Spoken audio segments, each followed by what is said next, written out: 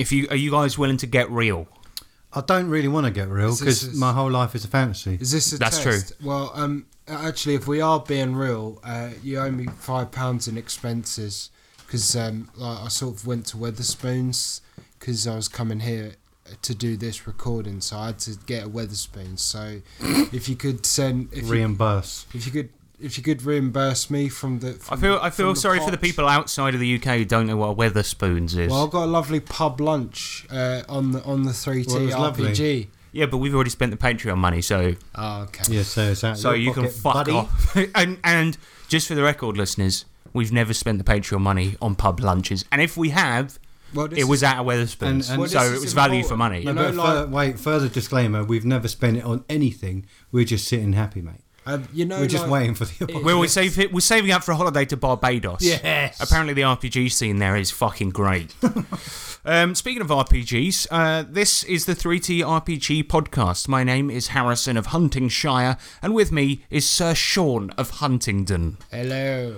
And, of course, we've got James Clark, the court jester. Hi, guys. I know what you're thinking, listener. Where the fuck is... Oh, we're recording in the same room today, by the way, which is great. But I know what you're thinking. Where the fuck is Nick? And well, Nick's not here. And there was a fuck up with the last recording because Nick, obviously, he's been running his game, and it's an online game. And for shits and giggles, he put a robot effect on his voice. He forgot to take the robot effect off. So we're doing this episode again now. But Nick obviously is, well, can we say he's an idiot? Well, we can say he's a robot. So I'll say that. we know that. That's been confirmed. Well, that's confirmed. But a stupid robot. Bad programming. Well, yeah. Yeah, go on then. I mean, you said it. I did not. Yes. Yes. Wow. So, for those not present at our usual quarterly meetings, this is an RPG show all about tabletop RPGs, and you may now all be seated because today's feast includes feedback. It includes news punch, what you're slaying, and the main subject, which is going to be mega dungeons. Do they suck? And then we're going to do some electro letters. Does that sound good? Yeah. It's all right. It's all right. It's all right. That's what we'll promise for this show. It's going to be all right. And then if it's good, which it won't be, then... It remains all right. Exactly. Yeah. Kind of like my lunch today. Shut up. So going on about your lunch, we're not paying for it. It's later than lunch. I mean, it is Yeah, late. what time is it? It's fucking 7:20. What are you doing eating lunch? Well, I saved You piece of shit. Well, what I did is I saved my lunch for dinner and then ate lunch out. Linner. So, so I ate my dinner on the bus. So like, sort of inconvenience. Are you on? Have you been smoking crack? That's a couple of extra quid. Are you smoking crack? A couple of extra quid, apparently. Well, because you ate your dinner on the bus. Yeah, it's sort of like, inconvenience. Just like that fart. That's another 50p. Thanks, James. This has got to probably be the worst start to anyone we've ever done. is. But let's do some feedback. No. James, stop saying no to everything. It's like you're a 2-year-old. I am a 2-year-old. That's true. That's true. He's got a very deep voice. Anyway, feedback. The feedback side. The feedback side. Yes, bitch. The feedback side. It's the feedback section. Yeah, we take your comments and read them out. Yeah, feedback, bitch. So, we have a Discord that I've just discovered, has been going for 3 years. And the Hussman on our Discord, he says, for those of you that receive text from @Harrison, here's a new notification sound courtesy of the most recent episode. And so obviously I've done a fart and he's cut it out and put it on the Discord server. So, alright, so Chunks Magoo. Last episode we did a episode about evil PCs, how to deal with them, how to run a fun evil campaign. And Chunks Magoo, he says, I find that having market stalls and busy shopping areas, he's missed off one of the P's, and busy shopping areas stops this sort of behaviour, but that having an instant recourse against it is trickier. He's another person that's been smoking crack, by the sounds of it. There is an indoor market in my town that has existed for 600 years, and it has security, so it's pretty easy to imagine it always has some sort of guard. 600 years? Oh. No, it's all right in the game. Wait, I did this last time. You did do this. I got really confused about the... But now the listeners haven't missed out on that great banter. Because I thought it was a campaign has been passed down for generation and generation. Wow, 600 years. But yeah, good point. I mean, Sean, you once ran a game where people fought to the death for a discount on a stick. Well, yeah, I mean, you're saying that like it's my fault. Well, I'm just saying that it had you put security guards in a 600-year-old area, maybe we would have ended up in a different position. You know what I mean? That's a fair point, but people will always just fight anyway. I mean... So, yes, but if you put security there, then they would have been less likely to. Yeah, I suppose. And also, it's like, I just don't get why PCs hate shopkeepers so much. And it's like, one of the techniques I've employed over recent years is like, if they just go to some tiny small town, it's not really feasible that the shop would have security. But I've had it been like halfway through them bullying the shopkeeper's just like, why are you doing this? Like, what's wrong? What have I done to you? Like, the thing is, it usually diffuses the situation. We go, oh yeah.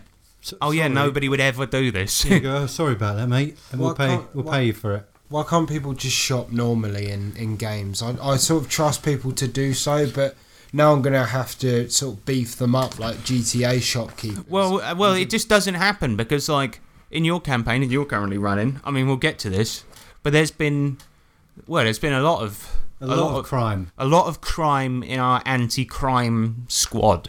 Yeah, and it's a bit weird because, like, I think you just set us up for it because you explain the situation and we're meant to be incognito about everything, so we're trying to sneak in there. Whereas other campaigns, and say some that Harrison's run, is just go, yeah, we're going to shop, buy stuff.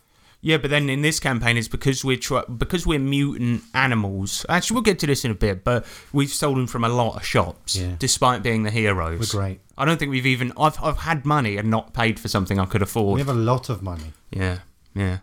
Well, but that is a good. That's a good way of doing it. If it's really fucking busy, chunks magoo, then the PCs are likely to get caught, and you can just say, well, there's hundreds of people around.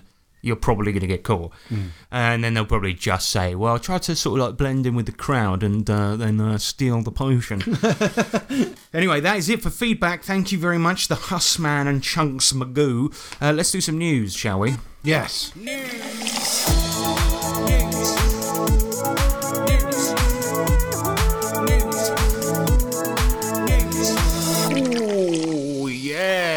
News punch. The headline is this: a fourth TSR appears. Good. It's good. Any more on the horizon? Well, it's a couple more since. But anyway, you're gonna have to try to follow me here, guys, because this is like really fucking complicated. So we spoke last episode about the new TSR started by Ernie Gygax and mentioned Ernie's subsequent Twitter breakdowns. This TSR was the third TSR because there was one that came a decade after the original one to produce Gygax magazine. Now, TSR2 rebranded after Ernie's Twitter feuds with his brother and changed their name to Solarian Games. But now, TSR3, the one owned by Gary Gygax's son, has also rebranded to distance themselves from their own public image and are now called Wonderfilled Inc., right? But interestingly, the company's name isn't but interestingly, on the website, they've misspelled it, so it's Wonderfiled Inc., right? And so they misspelled their own name on their own website. And funnily enough, Ernie Gygax is now trying to say that Wizards of the Coast were responsible for the backlash that he received on Twitter about TSR3. And he did speak publicly about gender politics, which, no matter what your views are, you really shouldn't do it in this day and age when you're trying to run a business. Yep. But he's blaming Wizards of the Coast. He's now saying that it was corporate espionage and that somebody was using his Twitter account against his will. But yeah, it's pretty mental. But anyway, the previous PR manager, a bloke called Stefan Deinhardt, was supposedly responsible for all of the TSR Twitter accounts, including Ernie Gygax's, and he's now stepped down, as we mentioned in the last episode. So now that TSR3 has become Wonderfilled, a fourth TSR has emerged. So, you see, in addition to TSR3, Gygax Jr. also ran a shop out of the original office building that once housed the original TSR. This shop, called the Dungeon Hobby Shop Museum, is now owned by TSR4 and is run by our pal Ernie. So this is officially the fourth TSR ever. Oh man, I kind of wish it was called TSR4. Well, that's what people are referring to it, because it's got nothing to do with the original TSR from the 70s. In addition to that, the one thing that Ernie Gygax had was this setting called Giant Lands. There was like a previously unpublished setting for D&D back in the 80s, right? He had that, but now all the people that own that, after he went mental, they've left the company and took Giant Lands with them. So the new TSR has nothing to do with the original 80s one, the second one, and technically not the third either. So, wow. But yeah, he claims that PR guy was operating all the Twitter accounts, and actually he's not anti-transgender, and actually he loves people and he's a really great guy. But whether or not any of that's true, this has got to be the biggest, stupidest marketing campaign ever. Ernie Gygax sort of dug his own grave, really, by acting like a crazy person in the first place, I think, to be honest. Yeah. I mean, all they had to do was go, it's TSR's back, we're bringing back a return to form. And loads of people, it wouldn't have been the same as the D&D days, but yeah, it's easy. That's easy fucking money, and he's just shat it up the wall. That's easy PR. We're back.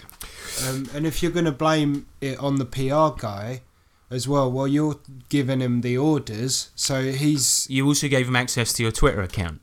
It's Exactly. like if I gave my Twitter account, which I don't have, to Hitler, I'm not going to expect good results. Because he was notoriously quite, shit at typing. Yeah, that's the problem.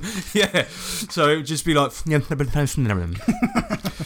But anyway, yeah. So the new TSR4, hopefully the last in the line of recent TSRs. It won't be. It won't. But Ernie, I can't wait for the rest, though. Me too. I want to put we should start our own one, man. Yeah. Do you reckon we can just jump the gun and go straight to 9? Yeah, just go. We're now TSR 9. I'll change my name to Harrison Gygax. You can be Dave Arneson, and Sean, you'll just be Sean, right? I could be Fat Man in the Shop. No, I'll just be Sean. It's quite a weird thing to say. Quite a fat. I don't know. Unnamed NPC. What I'm selling. Yes. That would be actually a good name for like a ghostwriter in the RPG scene, unnamed NPC. But anyway, yeah. So they're probably not going to produce anything good. Ernie Gygax is a fucking idiot, and he squandered a good opportunity that you had there. And there are too many TSRs out there. But nerds team up with Wizards of the Coast for a product nobody was asking for. Now, I know what you're thinking. Nerds already teamed up with Wizards of the Coast ages ago, right? The funny thing about that is that it's Nerds the Candy. They've teamed up with D&D. Great. Oh, wicked. Good. What are they doing? You're actually excited by this. Are they doing Sean is. They're doing mud flavoured nerds or something? No, they should do fucking hero-shaped nerds. So they're like massive and bulky. Yeah, and you use them as minis, and then when they're done, the DM just leans over the table and bites it. Oh, mate. This is going to suck. That could be real-life damage. You'd be like, oh, yeah, and his head came off. Or just smash it with a hammer. So, what's the verdict on Nerds the Candy? Are we yes? I'd say yes. Although not yes for your teeth, but yes for the soul. Bit overrated. Well, exactly. So basically, what this is, right, is that when you buy a pack of Nerds, they're doing a special promotion, you'll get various codes which will unlock pre-made characters and adventures. So all the adventures are going to be for one player and a DM, right? And you get 6 of them, and once you've unlocked all 6, you get the 7th adventure meant for all 6 characters once they've leveled up to level 3. So then all of the people come together for one big story. But the story revolves around a city called Harmony, where colour is fading away, and it's up to the heroes to revive it. Now, they did release a TV advert as well, and I watched it, right? And it's easy to say this is clearly for children. It sounds like they've done a good job on corporate pandering, but it's still corporate pandering. Yeah. You're going to need to speak up a bit. But I agree, right? And it's like, the advert is fine, but it's a little bit patronising. Like, a little bit patronising. Well, of course it is, because if it's aimed at kids, they're going to be like, ooh, do this. It's literally like, you are a wizard. You spend more time in spell books than you do the battlefield, but a worthy adversary you make against any orc. It's kind of like that. Oh, so, someone who watched like 5 minutes of Lord of the Rings, like a marketing bloke or something like that. Yeah, exactly. But I don't know. I hope it's a good way to get kids into the game. No, it's good for that. It won't be. But one thing to bear in mind is that I doubt any of them will actually play it, because you will need to buy dice as well. And if you've got £1 pocket money to go and get a pack of nerds, then you have to buy a set of £5 dice on top of it. Probably never going to happen. And also, you need to have one GM who everyone can go to, because otherwise you're going to have 6 random people. Right, and if you're new to the game, we all know the GM is usually the person that introduces it to the group, right? Yeah. So if you get the pack of nerds and you want to play, well, you're shit out of luck, mate. I suppose you have like your gang and stuff, so you could all pool in and buy like a pack of nerds to get like, you know. Well, can you all play one character? Is that how you... Well, I mean, if you want to play it in the traditional sense, that's gonna be what's gonna have to happen, because it'll be you sitting around the table, everyone playing the same character. Because usually you have, a group of 5. Nobody plays one-on-one RPGs unless they're pretty fucking sad. I don't know where that was going, but yeah. Anyway, yeah, nerds, D&D, both good things. Should they mix? It's up to you, listeners. Text us on 21438. All right, well, that is it for news. I mean, we were asking for some news for ages, saying that there was no news out there, and now we got this shit. So that's good. Well, thanks. Thanks, world. There's more TSRs now, apparently, right? I'm not, I haven't verified this fact, but I read on a news website, that apparently there are now more TSRs than people in the world. Morning. How much is this? 149, sir. I've got 50p. Fuck you, bastard. Say what you were going to say. I was going to say, like, there has been like a new Savage Worlds sort of mod announced called Dark States that looks quite good. Oh yeah, we probably should, because the bloke who is making Dark States is all right. He's all right, and good. No, he's paying for the Patreon. He's paying for our holiday to Barbados. He's great. Exactly. He's the best. And Dark States, right? I don't know much about it other than it's a modern horror investigation thing. But I will say right now, 10 out of 10. But if he stops paying, 1. Thing is though, cracking GM. So, and I know he's a smart pup. That's true. He is a GM. I've actually played in his games at Savage Con, and he's fucking good. So yeah, Dark States. Keep an eye out for that. But Sean, don't ever jump into my news again. All right? You stay the fuck out of my news. I'll jump into your news. It's so interesting, man. I just want to. You wanted to be the 5th TSR. Yeah, mate. That's the next bit of news. New TSR emerges. Dark States. I've seen Sean's on his laptop. He's just fucking registered. Yeah. TSR 5 limited. Shawnee Gygax. It's Gary's long lost son. All right. Well, yes, And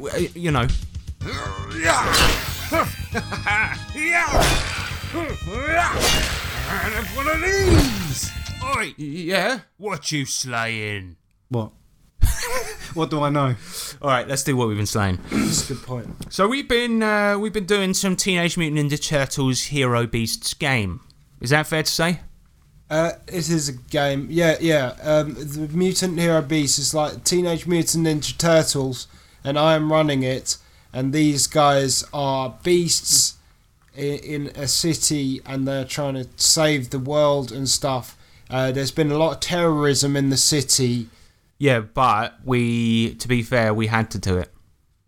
I mean, not you guys. Oh, right. But yeah, you guys have committed quite a fair amount of treason. But here's the thing: the way this game is structured essentially is thus: we're mutant animals with kung fu type abilities living in a sewer, and we're trying to basically a school got attacked.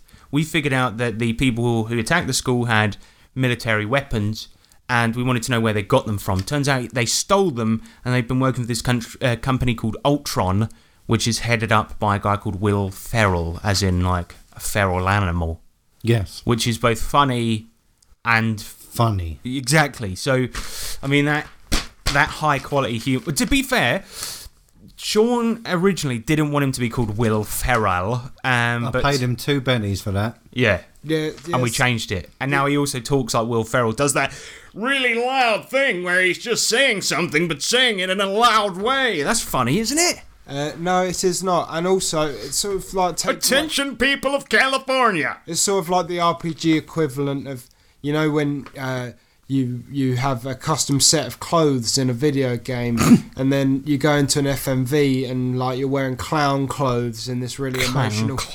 sort of emotional scene happening. But no, because any scene featuring Will Ferrell is inherently going to be bloody stupid and serious. But at the same time, as a mad scientist, I guess he works pretty well. To be fair, there you go. So we've tracked him down. We kidnapped him. We brought him back to the lab, which was a lot of fun because we had to try and get into his house by going in a masquerade ball. Yeah, it was handy that was happening. And like, the funniest thing about this campaign that's like it constantly happens at every session is obviously Sean's painstakingly sort of put together pieces, printed off maps at a high quality print shop, paid money for all this stuff, and then we get to an encounter or something, and Sean will spend like a good actual minute or two setting it up, and you know at the table that's fairly long. And then we just dispatch the situation but incredibly fast. I will say this. Yeah, you guys. We have been like bringing our A game every week in terms of plans. The reason being is because we know Sean's a killer DM. It's Sean's game. He tries to kill people. I don't try and kill people. I have my difficulty in my games is perfect.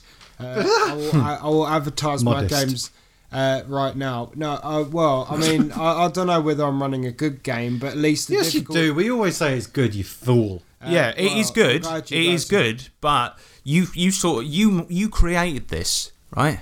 This atmosphere of like we want to fuck you over, right? You did it to us. You notoriously. So Sean's like the only GM that we've had TPKs on, and so we know that we have to be careful. And the thing is, it's like one of the first guns that they brought out in the campaign at the school was a shotgun, one of the most powerful weapons in Savage Worlds. That's like the character killer. Straight off the bat. And then we're fighting mooses and shit like this. The way the campaign's sort of going, right, is it's kind of like we expect the worst, so we over-prepare for things. And that's how it's been. Like, so it'll kind of be like with the Masquerade Ball, for example, we can't leave loose ends. So when I got caught by the security guards, well, they just had to die. Do you know what I mean? Because otherwise, Sean's going to be like, yeah, an army comes to the base. But funny enough, after we captured Will Ferrell, an army came to the base. So, do you want to explain yourself there, mate? Well, actually, do you want to explain yourself, right? Fuck you, man. Do you both want to explain yourselves? Basically, because you called... they basically found out from the scientist Will Ferrell that he was being controlled by the Shredder, who was defeated in 1987. Why are you talking like this? It's not like actually an episode who was defeated by the Shredder. Who was getting well into it. I'm just, I'm just right. Shut up. Shut it. Shut up. Stop. It's good. It's good now. Podcasting. So no, it isn't. Just talk like a human, mate. Okay. If you can imagine such a thing. So basically, we found. Shut up, Sean. I am gonna. I am going to kill you in real life. You told me to talk. Yeah, when you are after you allowed to speak. Yes. So we found out that Shredder was mind controlling this fucker into doing all of this bad stuff, and Shredder sort of. We called him up. I mean, we asked Will Ferrell for his number, and we called Shredder up and pretended to be from the gas company. And it just so happens that the army traced the call back. So we traced him, and they traced us right the fuck back. Yeah. So 100 foot soldiers came into our fucking sewer base. This is the second base. 100. This is the second base that we've got. And we've gone through now. We've used it one session, one and a half sessions. And you know, bear in mind, right? Bear in mind. It was a fucking unused train station. It was perfect. Most GMs, right, they probably have 1 or 2 TPKs their entire career. Ha! Sean I think it's definitely double digits. I know that. In campaign terms, I don't think I've had many though. I think when you guys decided In the 2 campaigns that you've run for our group, besides this one, we TPK'd Twice. 3 times total. Oh, wait, yeah. With the exclusion of the end of your Fallout one, where my guy managed to get away, but it was essentially a TPK. Oh well, when you decided to take on the police, is that what you mean? Yeah, now he's trying to paint it like it was our fault. And listener, we're sitting in our base, 100 guys come in. So, I mean, what the fuck is that all about? The thing that I think is funny, and the reason why we plan so much, is because we know, firstly, Sean doesn't pull his punches. And secondly, he literally is the least fudger ever. So he just rolls with the dice.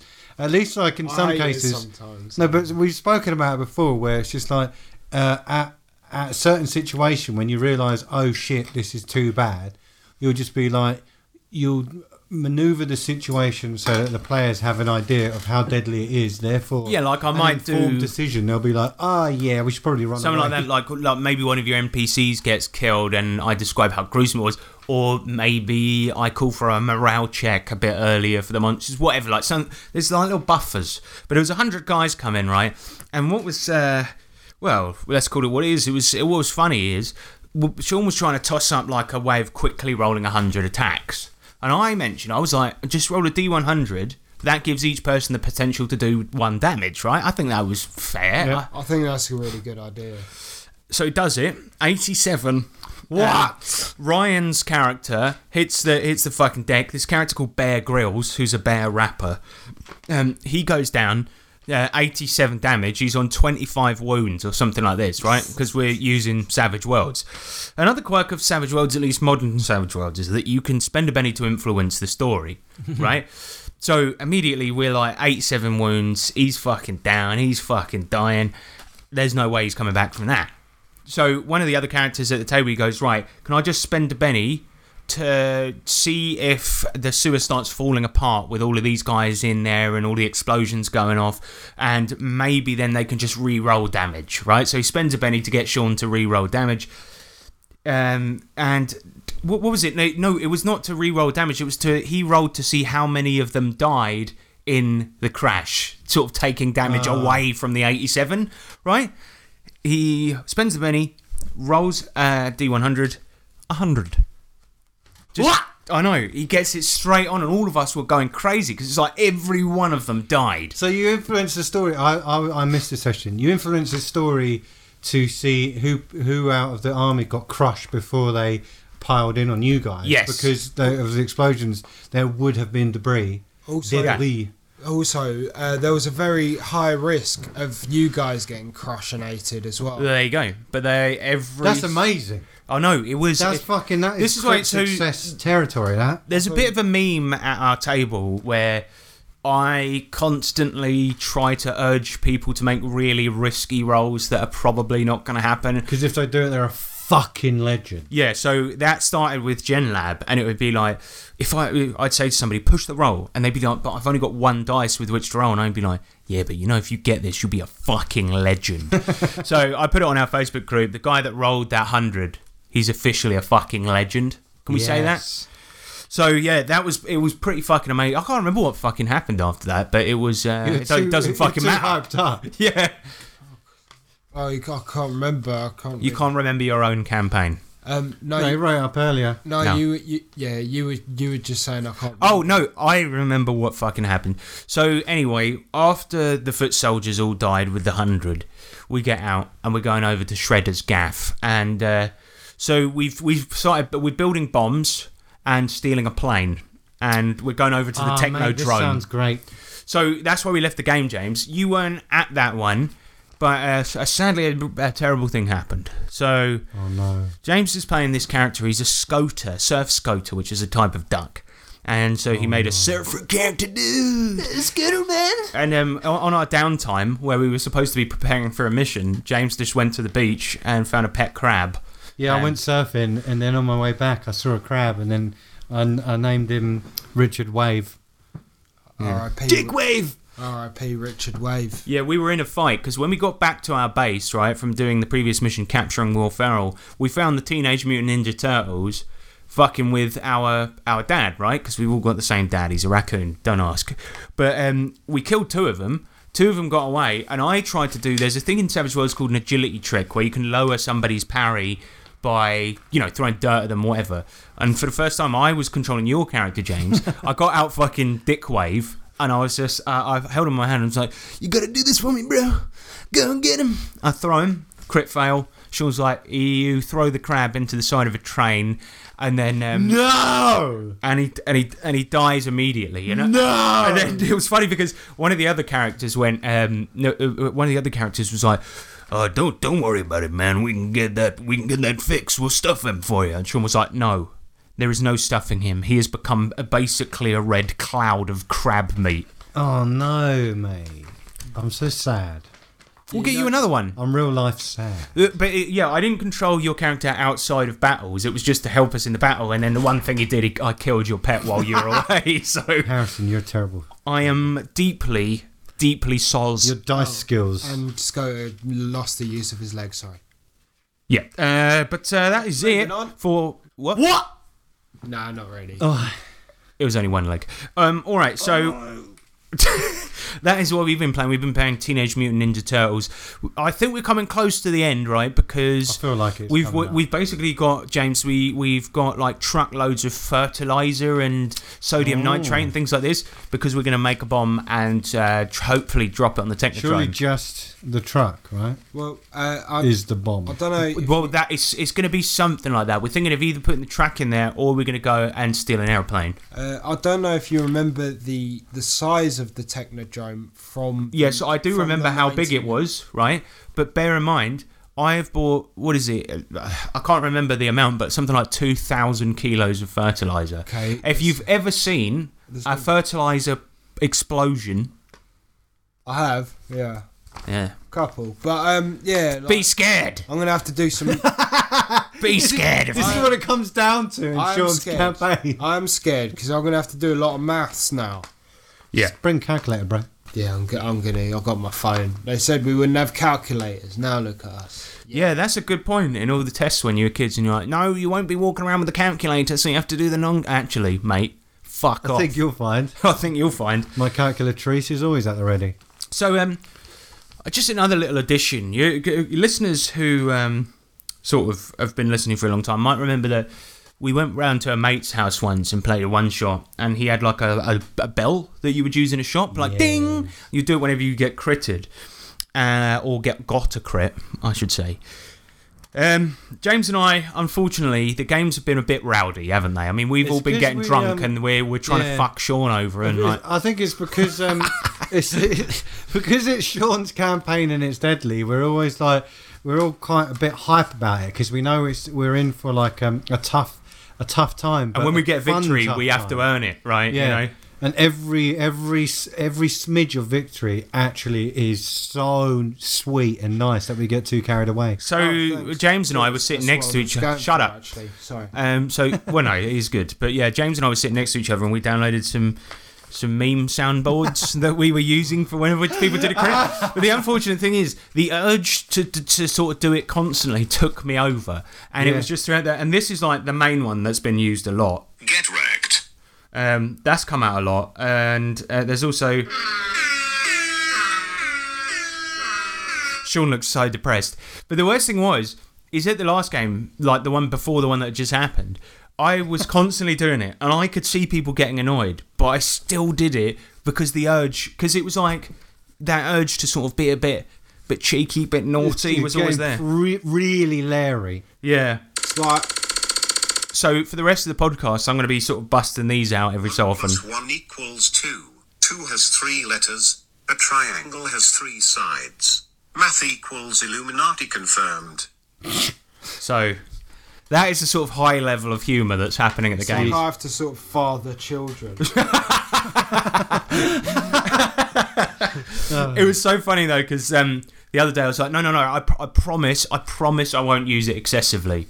And then I just had it next to me, and the temptation was huge, but I did resist, didn't I? No, that was good. And when people actually did crits, I was pressing the get wrecked. But how many times did you press it? Oh, loads, obviously. Oh, good. Yeah. Got it all out then. There's a couple of random air horns, but you did a good job of Nice meme.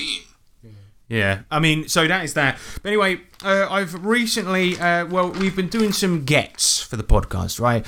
Actual play-wise, to be perfectly honest, I don't know what's fucking happening at the moment, because there's one sort of third of the actual play, there isn't, but anyway, we've been buying some stuff for our future actual play. So DCC, Goodman Games, they've just done a Kickstarter for Dying Earth, which is their big new setting, and it's going to have 4 new character classes.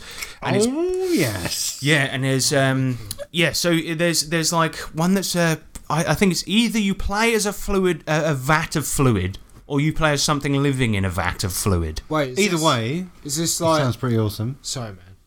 It does sound wicked. Because is this like a post-apocalyptic for DCC, or is this like a modern post-apocalyptic type thing? So it's a post-apocalyptic game, sort of. So what it is that it's a fantasy universe with a bit of science in it too, where the moon has just has gone and fucked off, and the sun is like blinking out like a fucking light blinking out, when you've got like a dodgy bulb. Yeah, so this guy wrote these novels and it's based on those, but the reason it's kind of like an important set of novels is because the whole system of magic that D&D uses comes from the Dying Earth novels. So essentially, how you in D&D you memorize a spell in the morning. Once you use it, it's gone from your brain, and then the next day you have to wake up and re-scribe them in your book to remember them for that day, right? Yes. That essentially is how it works in Dying Earth. So it's kind of cool that they're doing that crossover. But yeah, 4 new classes should be fucking good, and we're hopefully going to do an actual play of that in the future. And in addition to that, we also kickstarted Astonishing Swordsmen and Sorcerers of Hyperborea. Yes. 3rd edition. So this is like a like these sort of like Conan comic books and things like this. It's kind of like a mod for AD&D, but it's got 21 classes, I think, and it's a very comic book fantasy type thing set on a flat Earth. So confirmed, flat Earth confirmed. But yeah, it should be fucking good. That's about all I know about it. But we have essentially James came up with a fucking cracking idea for an actual play using that system. So we're gonna do that. Yes. Wait, so here's a question for you: has anyone seen the Earth, like the round Earth? I knew. Like I had a suspicion, Sean, that you were a flat earther. Right, I'm not. What this next sentence I'm about to say is a joke and is not true at all. But I know you enjoy a hip hop cigarette. I do, yeah. Right, that part was a joke and that's not true. But so why is it that weed people are so into I've put my notes on the floor. Why do they love conspiracy? You believe all of it. I don't believe all of it. No, you do. You like that? Jet fuel couldn't melt steel beams. Do you believe that one? I mean, it couldn't. Right. They're turning the frogs gay. What about that one? Well, Alex Jones, he's a bit, Yeah, but you believe a lot of what he says. I don't. No. Wow, hesitation. Yeah, exactly. I had to think. What? No. Bear in mind, Alex Jones is from the quote unquote news site where he said that chemical weapons are turning frogs gay. And also that, I don't even know what the context was, but there's that clip of him going, I want to go in with a goblin guide, and I hope he's not kissing his goblin wife. Well, I mean... You like this man's stuff. I don't really watch Alex Jones, but, yeah, I mean, I'm not really a conspiracy guy. But yes, you are. He's not really one, but I like conspiracies and stuff. I mean, do you remember when you thought that you'd found evidence of alien life on Google Earth? Wait, I didn't. No, I found I looked for Area... I found it. He's the finder. I looked for Area 51 on Google Earth, and I found it, but it was blocked out. So that's what's got me going on this whole conspiracy train. There was a point where basically Sean was looking at farms on Google Earth, and they have grain silos that are circular. He's like... That's where the fucking UFOs are, like, and you meant it. Like, Sean looks really embarrassed right now because it's fucking true. Oh, good. This is good. It's not. It's terrible. But I don't believe in all conspiracies, but some of them. You believe in some of the stupider ones. Some of the good ones. You used to. Do you remember when we were talking about David Icke, and I was like, he's a nutter, isn't he? Somebody that believes that the highest powers in society are all lizards, and you're like, but he has got a point. Well, no, he's. Oh my God, the way Sean Hunt. The way he talks is cool. And he's a good writer, but I don't believe that. He's a madman. I don't believe that the royal family are lizards or anything, but there's something going on there. Look at Prince Philip. He's like where he was wearing that skin. Is it too soon to make Prince Philip jokes? Actually, do you know what? When Tony Blair was Prime Minister, Sean. Oh my God, this is the best. I'm so glad we brought you on here, man, because this is great. Thank you. I'm loving this. We'll get back to RPGs in a second, but I remember when Tony Blair was Prime Minister, and Sean was like, "Well, look at him when he's on a podium, right? Always sweating. Why is he so sweaty? It's the middle of winter. I mean, it couldn't be the stage lights. It's because he's a lizard wearing human skin."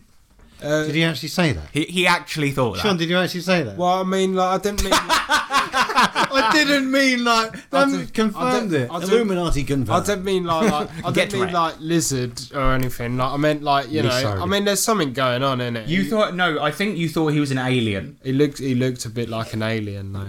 A lot of people look a bit. James looks a bit like an alien. Fucking yeah. Oh yeah, you do. Is that your alien impression? Well, it's because it wasn't. You can't. You can't audibly see my face, so I had to make a noise. You don't look you don't look like some weird Slender Man, like some ghoul from Fallout, innit? Right. Your head's got. Why is it every time we have you on, there's a bit where it gets really like Sean was talking last time he was on about horses for about 20 minutes, like conspiracy theories about horses, and now. To cut it all out. So yes, Sean. Just to summarise, alien, Tony Blair, flat Earth, lizard people. And still beams. Illuminati exists. Yes, actually. Right. Thank you. That's all right. That was Sean's conspiracy corner. Oh wait, but I did have an idea for an episode though. You should do Illuminati the Game by Steve Jackson. Yeah, but it's a board game, Sean. I mean, but it's still Steve Jackson games. But it did also get mentioned in the one we did about Steve Jackson game. This is more of a sort of like a production meeting. Okay. Will we turn this into a production meet? No, I'm saying this is for... Right, you're an idiot. We're going to go on to the main subject now, right? Sorry about all that conspiracy chat, but Sean basically believes anything he reads on the internet. Yeah. So, yep. Good lad. Good. Main. Subject. Magic. Main. Subject. Tokyo. Main. Subject. So, Mega Dungeons, sprawling multi-level labyrinths that take months and months of gameplay to explore. I know what you're thinking, sounds like a lot of fun, I hear you say. Well, there is a distinct possibility that you might be wrong. While video games like Dark Souls or Metroid treat us to the exploration of huge dungeons with expert background storytelling and themes communicated via imagery and environments, this is a practice often difficult to get right in the RPG world. Because in a video game, people tend to be more primed to engage with the environment in ways other than fighting, while RPGs tend to need a bit more spelling out to players, so dungeons often feature, old paintings or carvings to get across the point of it rather than doing it organically. And that's all well and good, for a one-shot, or even one that takes 10 sessions, and it's not an unreasonable task to ask of any RPG producer to, chuck in a bit of scribblings or some bit doodles on the wall, you know what I mean? But for them to sprinkle in an interesting story when the dungeon is scaled up to an unbelievably stupid size, do the ideas of story-rich dungeons become too watered down, spread too thin? Well, it's possible, lads, and we're going to investigate this today by looking at some of the most popular examples of the Mega Dungeon format, Illuminati, and we'll also dive a little bit into the history of the genre and see how we got to the place we're at now with Mega Dungeons. Does that sound like fun? Say yes. I can't contain my excitement. James. I mean, I can contain it. Please do. In a really well. You're doing well. You're doing well. I mean, James looks like he's bored. But inside... Inside, I'm containing my excitement. So, Sean, are you excited? Yeah.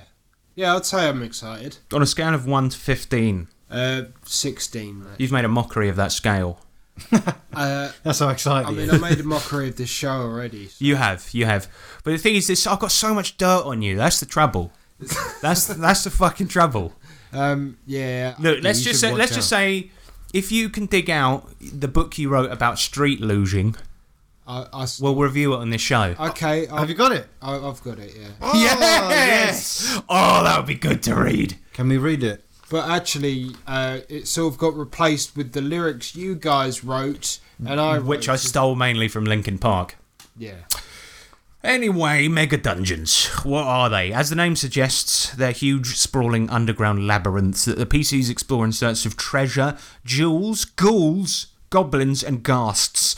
Often featuring several levels, they are massive, and as such, they aren't really supposed to be explored in one go.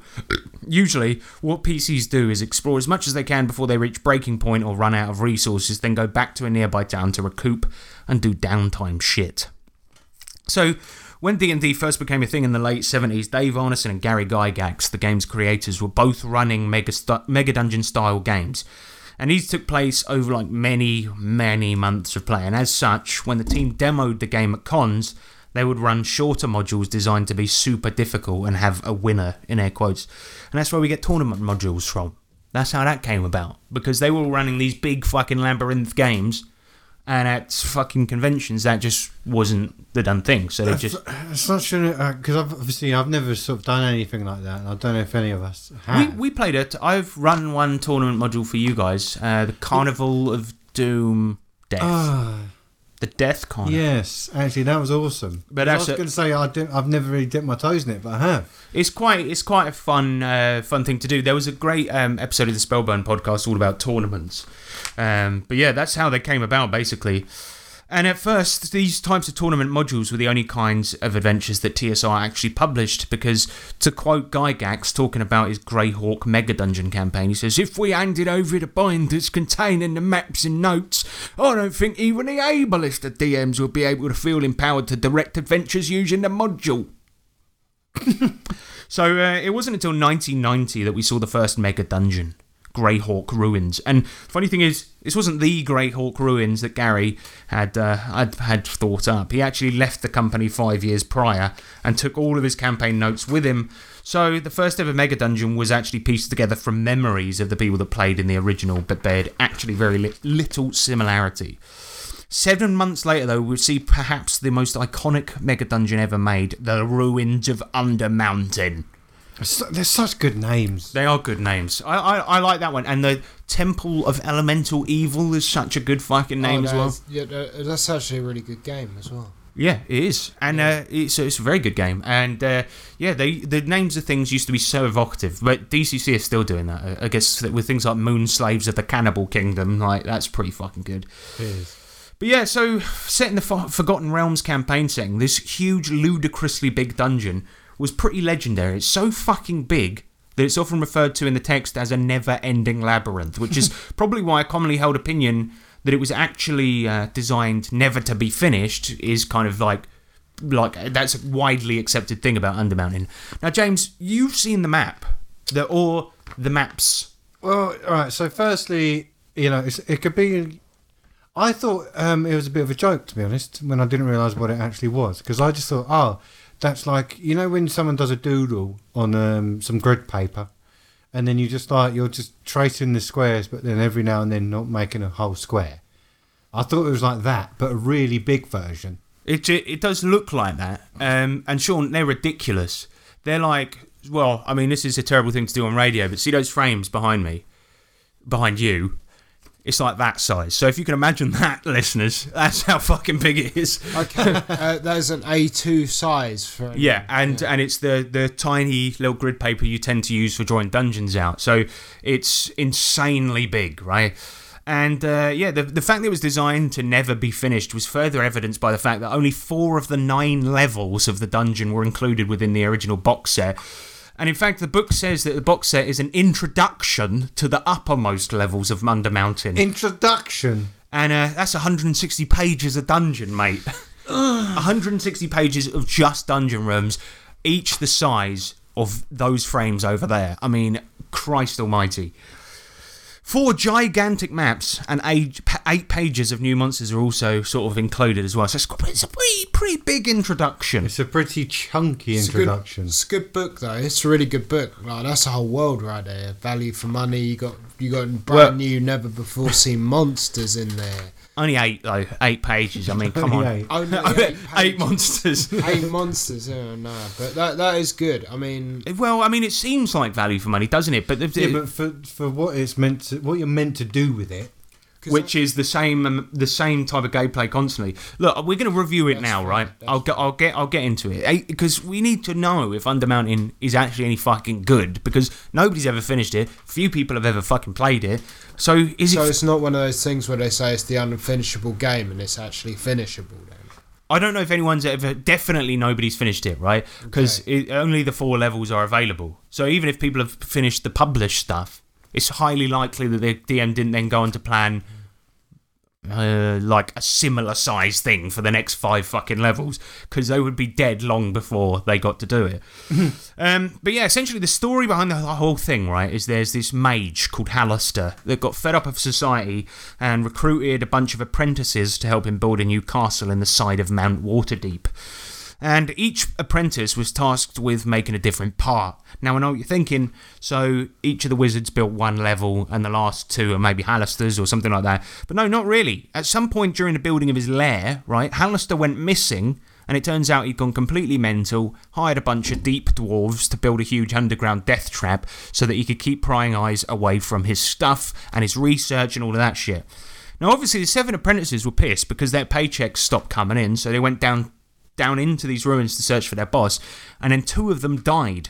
And Halaster actually wasn't happy with his fucking result, right? Because if his dungeon was built well, all of them should have died, right? Yeah. So instead of fucking off right out of there and leaving, the apprentices for some reason agreed to help Halaster in making the dungeon even harder than it was before, completely forgetting that Halaster had just, punked 2 of their mates. Now, one of the apprentices, probably the only one with a brain, didn't agree to help and instead fucked off and wrote a book about Halaster and how mental it was working for him. Give me a second. Oh, sorry, I thought I fucked it. Yeah, so they, where is it, the book? Oh, yeah. And in that book became a New York bestseller, and as such, the hunt for Halaster's treasure was on. The name of the escaped apprentice was Jasira Castelharp, and she obviously only saw the beta test for the dungeon, right? The one where 2 people died, not the final release. Yep. Because she escaped before the remaining apprentices set to work on it. So the book she wrote, well, a cracking read, real page-turner, was basically useless, other than the fact it brought attention to the entrance of the upper levels of Undermountain. It brought attention to the intro to the Undermountain. Attention to the intro of the intro. Yeah, and it was a 900-page book included, and it was called Everything You Need to Know About the Introduction to the Entrance of the Dungeon. I don't know that for sure. I might have misremembered that. So yeah, the story of this is bloody stupid, but it's essentially an excuse for going and getting treasure and exploring mines. I'm trying to, at least, because Yeah. you want to get the treasure. If you want to get to the end, well, it's not happening. If you want to get the treasure, probably not happening either, because it's a fucking death trap. So yeah, the story is a bit naff, but A bit rubbish, I think. I mean, why didn't he just go and kill them? I mean, go and kill who? I mean, why did he have to make a dungeon? Well, he's not going to fucking go around the world seeking everyone that might be after his riches and killing them. I mean, that's what he wanted to do, isn't it? I mean, Well, not really. He just thought, if anyone comes to take my treasure, here's thousands upon thousands of traps for miles below ground. Yeah, I mean, but it sets up the game, so, So it sets up the game. It's not exactly a good premise, but the whole thing about mega dungeons is you're supposed to go back to the town to rest, and that's where you do downtime, and that's where the story is. It's more about your character's development outside the dungeon. The dungeon is just what he does for a job, basically. Yeah. But there are like mini stories within the Undermountain, right? See, there's one staple of this type of adventure is like the rumours table. So while you guys are at the pub, you can roll a d20 and get 1 rumour a day, and these can either be related to factions that live in the dungeon, specific treasures that can be uncovered, shit like that. So that is kind of the basis for the adventures down the dungeon. Somebody might say, somewhere on the first level, there's a big old fuck off ruby, or something like this, you see? And if you're using this as a setting, rather than conquering each level of the dungeon, which would be near impossible, maybe you just hear a rumour about the mad wizard that lives in the dungeon, and your goal is to find him. Do you see what I mean? Yeah. So you're not ticking off every fucking room.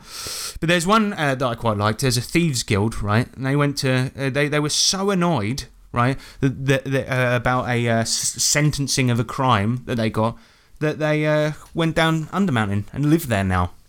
Which I can't imagine that is much nicer than prison. Why would they do that? I don't know, but it's kind of funny. There's another one as well, that the Waterdeep government are offering gold for the destruction of evil temples found in the dungeons, so your mission might be going in looking for them and taking them out. And all of these things just serve to add context to the overall thing and give you a purpose. Because otherwise, it's just a meaningless acquisition of treasure. And actually, despite the stupid premise, these little hooks individually are okay-ish. And enough for a 4-session game or something like that.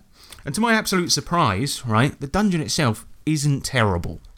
The map is so utterly massive it's basically a joke, but really what this book is several smaller dungeon adventures linked into one giant theme. Now obviously they get really, really fucking samey, but the book cordons off each section of the Undermountains into their own self-contained thing. So you can just snip out parts to use. If you ever need a quick, dirty dungeon for your night of gaming, pick a page, there it is. Dirty dungeon. Dirty dungeon. Dirty dungeon. If you were to come down my dirty dungeon... you can just snip out parts. And because of... and the bad guys in the whole thing, right? The monsters themselves, they basically have no reason for being there. None. Right? Well, of course they don't. The excuse for it, right, is that Hallister just gates them in from other dimensions. Yeah, So that means that you could... have a goblin and a giant spider casually sharing the same room, and a green dragon and a beholder in the same room. Yeah, you could have a dragon in there that conceivably never would have been able to find its way to that point in the dungeon. Or fit in through the door to the room. Like, it's that type of thing. So it's just basically a shit excuse to have any monster they wanted, where you're playing a hack and slash campaign. So, that was Undermountain. What do you guys think of it? I like the idea of using it not as it was originally intended. Mm-hmm. More so than how it was meant to be. Just taking out layouts for dungeons. I like the potential that you could have the dungeons as a bit of artwork. Because you could just photocopy the page and then there you go. You've got it all done. You could be one of those really, really long mazes where you have to solve. Yeah, it just doesn't sound that fun though. No. Well, it doesn't really sound like they've done anything to make the rooms interesting. It sounds like you're going to be just going into rooms from room to room, killing monsters and shit. Yeah, it's just the same thing over and over again. That is essentially it. But the one thing I can say is that the encounters are varied. Even if they don't make a lot of sense, they are varied. Although it does raise the question why Hallister didn't just, if he can casually open portals to other dimensions, why didn't he just hide his treasure in another dimension? Yeah, because he's an idiot. Because then someone from another dimension will steal it. So he keeps it in his dimension, in his domain. So anyway, while the Greyhawk adventure was this first mega dungeon, Undermountain basically became the standard for published mega dungeons, for better or for worse, mainly worse. And from this point on, 90% of these types of adventures would include dungeons with one overarching theme, little story behind the actual fucking thing, and would include rumour tables, a mini setting in the form of the surrounding area, and a couple of new monsters. Undermountain had set the standard, and from here, it very rarely evolved beyond this, which brings me nicely to the Barrow Maze. Now, I don't know about you guys, but it's very hot in this room, so we'll get to the next next dungeon after we've gone for a break, yeah? Alright, see you in a minute, guys. Goodbye. Good morning, Glenn. Yeah, so Barrow Maze, right? I know what you're thinking. It's not delicious Italian sauce often put over pasta. You know, like spaghetti Barrow Maze. But why is that funny? It's not. But yeah, the Barrow Maze, right? This is often talked about as the shining example of the genre of mega dungeons. And let me say this, guys, it really fucking isn't. It's fucking rubbish. We did Barrow Maze, actually, didn't we? Well, we did part of it. We used the setting a little bit. It was a lot of fun, but you heavily sort of put your own stuff into I had it. to mod the fuck out of it, and you'll see why. You was like, well, you go in and you can plunder one certain part of it each time, wasn't it? Yeah, kind of like that. Yeah. You made it much easier to manage for the players. And I also changed a lot of the content of the dungeons, and you guys will definitely see why. So, the story behind Spaghetti Barrow Maze is there's this god called Nurgle, right? And he realised one day that his sons Orcus and Set were going to fuck him up and steal his most powerful relic called the Tablet of Chaos. And I mean tablet as in a stone tablet, not like a paracetamol. Funny joke. And basically, if his sons get it, they'll be able to take his throne as the god of evil. Now, the thing is, right, Nurgle is mad scared, right? So he buries the fucking thing deep underground, commands the dead. He commands a bloke called Des to command the dead. And then Des gets the dead to rise and protect the Tablet of Bad. And then basically hides in a cupboard. So, and then basically Nurgle hides in a cupboard. So opposing factions who worship each of the sons Orcus and Set have set up shop down there looking for the thing so that their respective deities can rise up and gain power. Now, given that Nurgle needed a bunch of risen dead to protect the tablet, he had to do it somewhere where a lot were available. So he asked his mate Des, and Des chose a site which was basically a huge field of ancient tombs covered by barrow mounds, hence Barrow Maze. It's clever, which is a nice coincidence because people are often buried with their treasured stuff. So the money, the PCs and the jewels and all of that they're trying to loot, they can find it down there and also go about saving the world. So it's convenient. Very. Now, out of the hundreds upon hundreds of mounds you can explore, only about 15 of them are entrances to the actual dungeon beneath the field of tombs, and each of the entrances are hidden under barrow mounds. So the players have to go around digging up graves full of zombies to find a way in, then find... Imagine... That's quite fun, isn't it? No, imagine doing that and how tiresome that would be. Yeah, so but you can feel the digging. Yeah, I think it's supposed to be this thing of like tireless work, and to be fair, I'm exaggerating. There's only about 65 entrances to the fucking thing. Oh, only 65, that's cool. But 15 of them are actual entrances, you know, but 65. There's 65 barrow mounds, most of which are just your standard tombs. 15 of them are entrances to the big tomb of the real maze, right? Right. Now, if you, like me, are really fucking smart and great and handsome, you would have noticed a problem already, right? So when you go down there, you fight cultists, zombies. What else? Well, fuck all, actually. So maybe the odd roving adventurer or frogmen from the nearby swamp, but the roster of combatants in Barrow Maze is really fucking small. Undermountain had a kind of shitty contrived reason for having all these different monsters together, but in a game where fighting and exploring is the main fucking thing, it's kind of necessary to have a bit of decent variety of things to hit or places to explore. And that's the other thing. It's just tombs, and more fucking tombs. That's all it is. And actually, the maze itself, once you manage to get in, is basically the same as a tomb, but long. Right? So there is... So like Shaquille O'Neal's tomb, basically.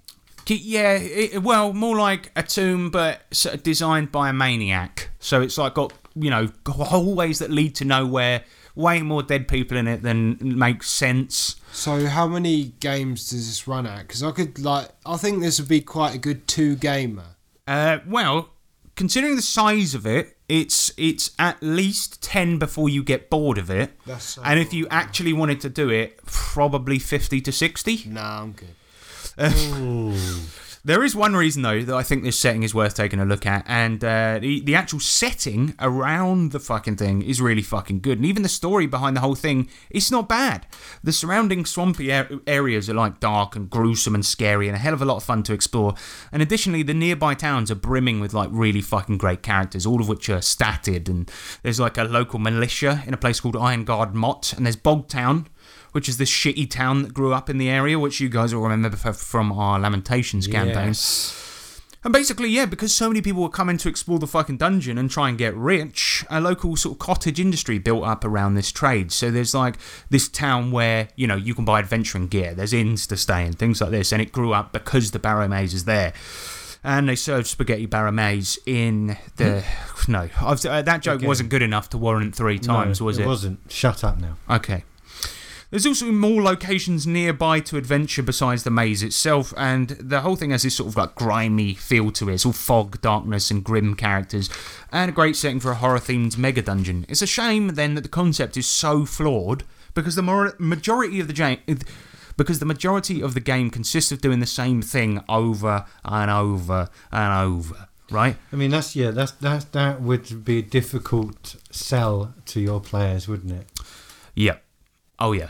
And, you know, the podcast, The Delvers, they play Barrow Maze on there, and I quite like it, but mostly for the table banter. Well, yeah, but the thing is, it's unique with the Delvers because obviously they're playing it with their kids. And, yeah, exactly. That's what makes it fucking entertaining, because basically the way he runs it is just your bog standard, like... It's like, well, it's all like methodical. It's like, okay, you can dig this amount of mud in a day, then you go back to the inn, blah, blah, blah, resources, etc. But that's quite good because it's sort of it's teaching a lot. Yeah, and that's quite entertaining to hear. But the kids, you know, they really get into their characters. And they're like, I've got a dog, and he's got, and it's, anyway, it's really cute and it's really cool. But, and this is a good thing, right? So, this is cool, right? This is a cool thing about it because, you know, it's basically a long tomb and then several short tombs over and over and over again for 50 sessions. And I think that's why I set the price at £50, not including postage. Wow. That's less than £1 a tomb, I think. So, well, why would you? You've got to collect them all. Here's the thing, but would you pay 50p for a 2-room tomb?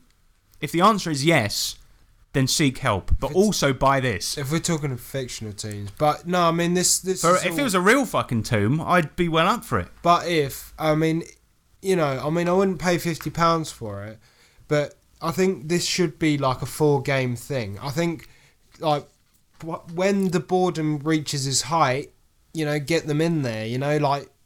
You know but then you have to remember that it's specifically made not to be a 4-game thing, and it's so dull and boring. It's made to be a very long, challenging, arduous process. But I think in a fucking fantasy game, right? Once you level up, the things you're fighting should be varied and challenging and different, right? But what happens at level 1 in a Barrow Maze campaign and what happens at level 15 in a Barrow Maze campaign is exactly the same fucking thing. Except with more monsters. Yeah, but... Well, no, though, because it'll just be more zombies. Well, this is like a big flaw, isn't it? More, yeah, that's what I mean. Well, that's what it is. It is a big flaw.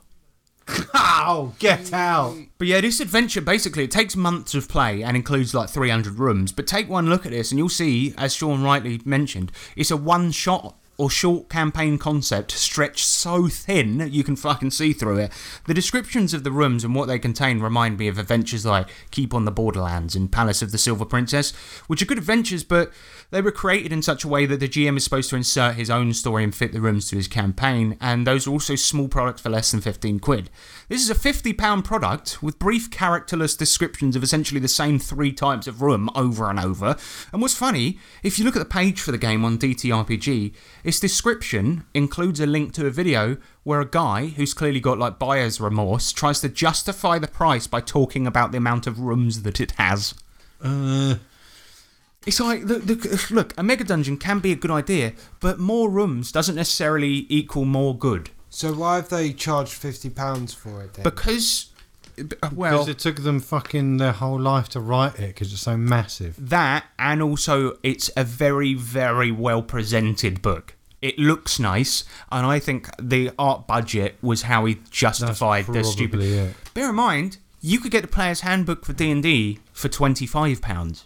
So this guy's... And this is available for 5e, so it's a supplement for the game that costs as much as 2 of the books combined. Well, that's good. That's good selling, that is, isn't it? I mean, but the trouble is, I bought it, so I'm a fucking idiot. Yeah, but you bought it for this. Yeah, well, no, actually, I bought it to use, then sold it, then Well, I luckily downloaded the PDF when I fucking bought it, so for this review, that's what I used. But yeah, I sold it to Bruce Cunnington, who's quite famous in DCC circles, and I don't think he's opened it yet and looked at it because. Oh yes, I remember this. Because for two reasons. Firstly, if he did read it, he'd probably call me up asking for a refund. And secondly, I went through a phase of including strange pictures of myself in the back of books I sent to people who bought it. Yeah, in a random page inside. So it was, my mum was here and she was encouraging me to do it, and I had a fruit bowl on my head and was smiling like a really weird smile, and that's in there somewhere. So I don't think he's actually opened it, and that's probably for the best. So Barrowmaze, what are we thinking? Yay or nay? It's good, again, to be used as a room encyclopedia type thing. Sort of, though, but not as good as Undermountain, because No. the encounters are just the same 3 encounters over and over again. No, you're right there. So Sean, what do you think of Barrowmaze? Barrows. Barrowmaze or Barrownose? I'd say Barrownose. I'd say Barrow stay away from this because it is not that good. Well, that's some really fine wisdom there, Sean. I mean, I had all this cool stuff to say in my head, but you know, we've already. But it just didn't. When it got to the mouth, something happened. Yeah, that's it. But you know, the good thing about Barrowmaze though, as well, is that obviously you know, maps of dungeons, like old school dungeons. They don't even include drawings. It's just the layout, right? The boxes. You do get that with a game, which is cool. You know, you get the high quality JPEG map that you can. Oh, actually, got a call from the producer coming in. You don't get that. You have to pay for the maps separately. What? How much? How much is them? £7, $10, $10 for the map. Yep. Each? No, it's just for the one layout of the floor. I think you get the surrounding area too, but yeah. So I want to get the map for £50, man. I'm like, Jesus Christ. no, the map's not £50. The book's £50. The map's $10. No, in the book. They should put the map in the book. Well, the map's in the book, but if you want an actual copy to print and use, they tore out the map from the book. Yeah, so they tore out. No, Sean, the map's in the book, but if you want the high res JPEG version to print out to use, you have to pay extra. No. So They should know. yeah, and Greg Gillespie, who designs it, he's a good game designer. He's done really good fucking dungeons like the Bastion of the Boglings, but bloody Barrowmaze, it sucks. Game. It sucks anus. So we got 2 so far. So it's a 0-0 for Mega Dungeons, right? Undermountain, no, but maybe. Barrowmaze, no. And you know, this problem that Greg Gillespie has in Barrowmaze, it exists in every well-regarded Mega Dungeon. Taking some huge underground structure and making every room meaningful would take years and years. Stonehell, that's another highly regarded Mega Dungeon. And so Stonehell is a labyrinth-lord Mega Dungeon, and it features bare bones design and just enough to get it going. So the story is essentially this, lads. Stonehell was a prison, and loads of sentient beings were held captive there. Like orcs, ghasts, ghouls, all of them were held prisoner there. So what happened, one day somebody bought Stonehell. It changed hands, or somebody got it in a will or whatever, and all the bad guys got released. But the trouble is they can't find their way out. So 10 years later, some of the monsters have formed gangs, set up microeconomies, and a kind of social ecosystem has formed amongst this gigantic prison. I like this premise already. Me too. So each room is described minimally, and as are the reasons for the beasts or people being there. The book actually says it's so that you can insert in your own meaning or backstory, and even suggests cutting parts of the dungeon out to use as one-shots, which I really like. Like, I appreciate the honesty. Do you know what I mean? Yeah. Greg Gillespie's like, he's like, look, this is a fucking masterpiece. You're going to pay 50 fucking quid for. But the Stonehell guys, they're saying, look, you're probably not going to play all of this. Cut bits out, use it. It's not got much story, but you're welcome to insert that in there. And he's got a good reason for all the monsters being there too, which is rare in this. Yeah, that reason really, really works as well. Yeah, exactly. I like it. And it's pretty generic. It's a cool little toolbox, but it suffers from the same problems the other 2 we've spoken about, like, which is to say that it lacks any real character or meaning. However, how fucking ever, it is actually a decent price. 12 quid from Lulu. Is it? So you know what I mean? It's like, if you want to nab a book to use for quick and dirty dungeons, it's a good way to go. How many isn't it? pages is this one? I don't know because I am not. I don't research. This stuff. is a good route, though. This is a good route, the toolbox route, I think. Yeah, it's Because- just basically here's yeah, a big fucking it's dungeon actually layout done. with some decent encounters in it, and it's done what we're saying should be done in the case of having a Exactly. mega dungeon. because it doesn't have what we've found really is that mega dungeons lack any real story depth. So if you just accept that and go, look, I know it has loads of rooms, but it's not worth 50 quid. It is worth about 12, and Stonehell, it is that price, so it's a good way to go. There is, however, one giant gaping problem with Stonehell. I mean, it's a good fucking thing, but why would you go down to Stonehell to explore? Because it's not like there's many riches down there. It was a prison, right? And it's got its own yeah. economy Why now. would you go into the prison? Well, yeah. So unless you want some ramen noodle packets or Well, if they've got fags or their own whatever. economy, then that means there are riches. Yeah, that but it'd doesn't be make like sense it'd to be you. like in prisons how they trade ramen noodle packets. It'd be like that. It'd be something that outside of Stonehell is utterly worthless. No, but it's prison to them because they can't escape it. But Or are you trying to free them? Is that the point? Well, yeah. I mean, you could have that as the story, couldn't you? That could be another reason for going down there. But the riches thing doesn't work. So, Sean, let's say for example, right? You're not getting this. If, say, for example, you go down a dungeon, right? Yeah. You open a chest. There's 100 ramen noodle packets in there. yeah, but you're Then you go into this weapon shop, Yeah, but wanting a new glaive. Wait a second, I've just realised a bigger flaw about it all. If it's taken them 10 years to not escape, Yeah. it's going to take you a minimum of 10 years to try and find them. Yeah, but you. I think I've just fucking fucked it. Well, yeah, because if it's that fucking complicated, Yeah. you haven't got a chance. No. Well, unless you leave some breadcrumbs. Yeah, but then that's the currency, so it'll get picked back up. You know, Yeah. it's like, That's true. And Then the ramen rat people will noodles, start nibbling at it. yeah, exactly. rat fault. Yeah. So yeah, I mean, Is this for Dungeons and Dragons also? well, Labyrinth Lord. So Oh, any okay. Good. any basic expert Dungeons Dragons, like old school stuff. Okay, cool. But yeah, I mean, you can add your own reasoning for the players going all down there. It would be easy for me to call this product lazy, right? Because it uses the same old fantasy monsters in a generic fashion, drags it out over 10 floors and 120 rooms apiece, but it's 12 quid. And it's more fair for something like this, where the real point is that it's just a dungeon layout that you can use if you were stuck for ideas or have no time to write one up yourself. If Barrow Maze was 12 quid, I'd say buy that too, but it ain't. And there's a big difference in art quality between Barrow Maze and Stonehell, and I suspect, as I've said, that that's the reason why Barrow Maze costs that stupid amount. So we've spoken about 2 mediocre mega dungeons and 1 overpriced lazy cash grab. But what about good ones, lads? What about are we going to talk about the Alice in Wonderland one? Not technically a mega dungeon, no, it's a hex crawl. Ah, Yeah. I was looking forward to that. Because it's a great one, and that is a hex crawl that could take months and months of play, right? But it's basically all wilderness stuff. Yeah, so it doesn't really work. Sorry, Sean. Cool. What mega dungeons you got for us? All right, here we go. I'll lay them on you. So it's my opinion that most of these things fail because the concepts are stretched too thin, right? I mean, we've seen that today. Yep. So either you get content that's absurdly samey, or you get something where you have shitty reasons for a bunch of different monsters being about. But so here's my tip. Knowing this about mega dungeons, what can we do to fix it? Let's take the Undermountain template of stupid reason all these monsters are here in the same cave and lean into it. Make it stupid. Go crazy. So the one I've got to recommend is Ch'Alt by Venger Satanas.